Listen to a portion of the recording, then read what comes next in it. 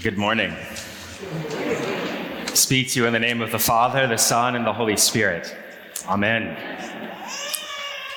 So friends, today we are in the second week of our season called Lent. And Lent is getting us ready, 40-day season, getting us ready to celebrate the great festival of the year for us, the greatest celebration that we have, which is Easter. So we have 40 days to prepare ourselves.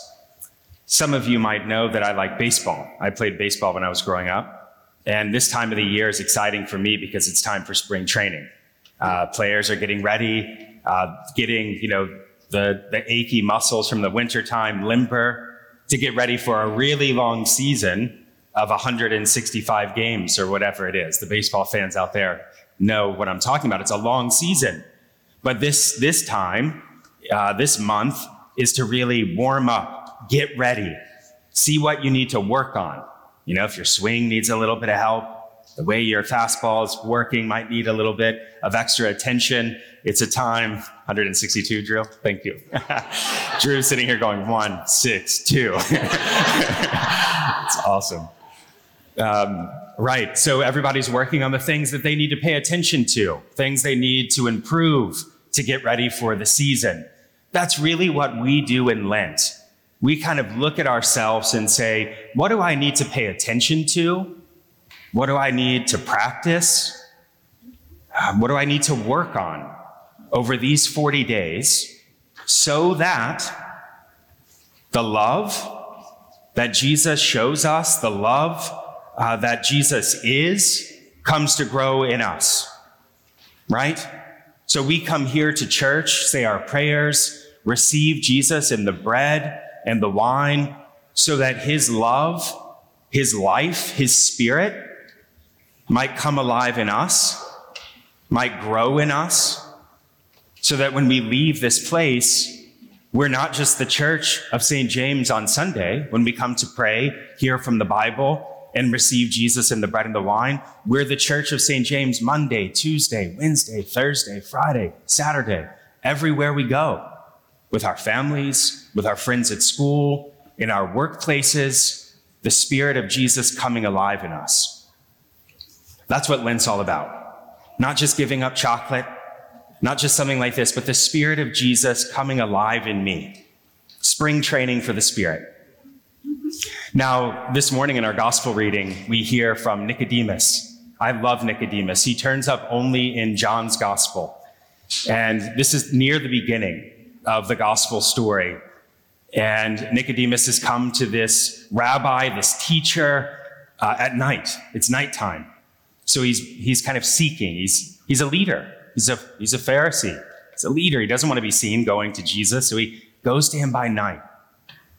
And he takes his questions to Jesus. Nicodemus, I think, is a character that's showing us how we might go through these 40 days, these 40 years of our Christian life. He's somebody who's growing. He comes to Jesus with his questions. And Jesus meets him where he's at. He also challenges him, puts the questions back to Nicodemus. Are you a teacher and you don't even understand these things? So be careful when you take your questions to Jesus. He's going to put something back to you. But we see in Nicodemus growth in the Spirit. But we hear from Nicodemus 2 more times in John's Gospel.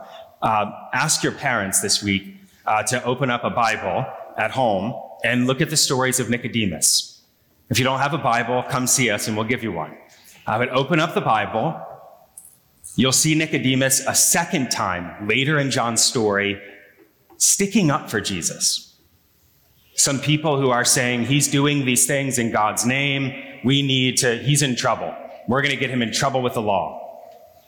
And Nicodemus says, hang on, doesn't our law say that we're to give somebody a fair trial? Listen to the evidence, the facts? And they say to Nicodemus, you're not becoming one of these followers of Jesus too, are you? So that's the second time we hear from Nicodemus. And then one more time, at the end of John's gospel, after Jesus' death on the cross, where he's laid down his life in love for us to save the whole world. We heard that in our gospel today. Jesus came into the world to save the world with his great love, with his Spirit. We find Nicodemus at the cross asking for the body of Jesus so he can anoint Jesus' body for burial. What a beautiful story of growth that John's gospel has given us in Nicodemus. Coming to Jesus with his questions, learning from Jesus, sticking up for Jesus' way of love and mercy and truth and goodness. He's sticking up for Jesus, even when it's dangerous. And then this great sign of love at the end, where he's taking care of Jesus' body after Jesus has laid it all down for us. We see this amazing gesture, this amazing sign of Nicodemus and the love that he's come to have for Jesus. We don't get in the Bible anything else from Nicodemus. That's the end of the story. But I really wonder, what was his life like just one day later when Jesus burst forth from the tomb? And that's the life and the love that Nicodemus had coming up in him as the Spirit was growing in him. Imagine what he did for the rest of his life, bearing witness to Jesus' love. And that's what we do from here. We come here, we ask Jesus our questions, we come to stick up for his love, and then we come to that act where we receive bread and wine and receive his love. We're formed as his friends here, but then we go out, like I imagine Nicodemus did, into the world, into school, into our families, into this city, with that spirit of love burning, just coming forth from us. So this Lent, let this be our spring training for the Spirit. Let's have Jesus' Spirit come alive in us. In the name of the Father, the Son, and the Holy Spirit. Amen.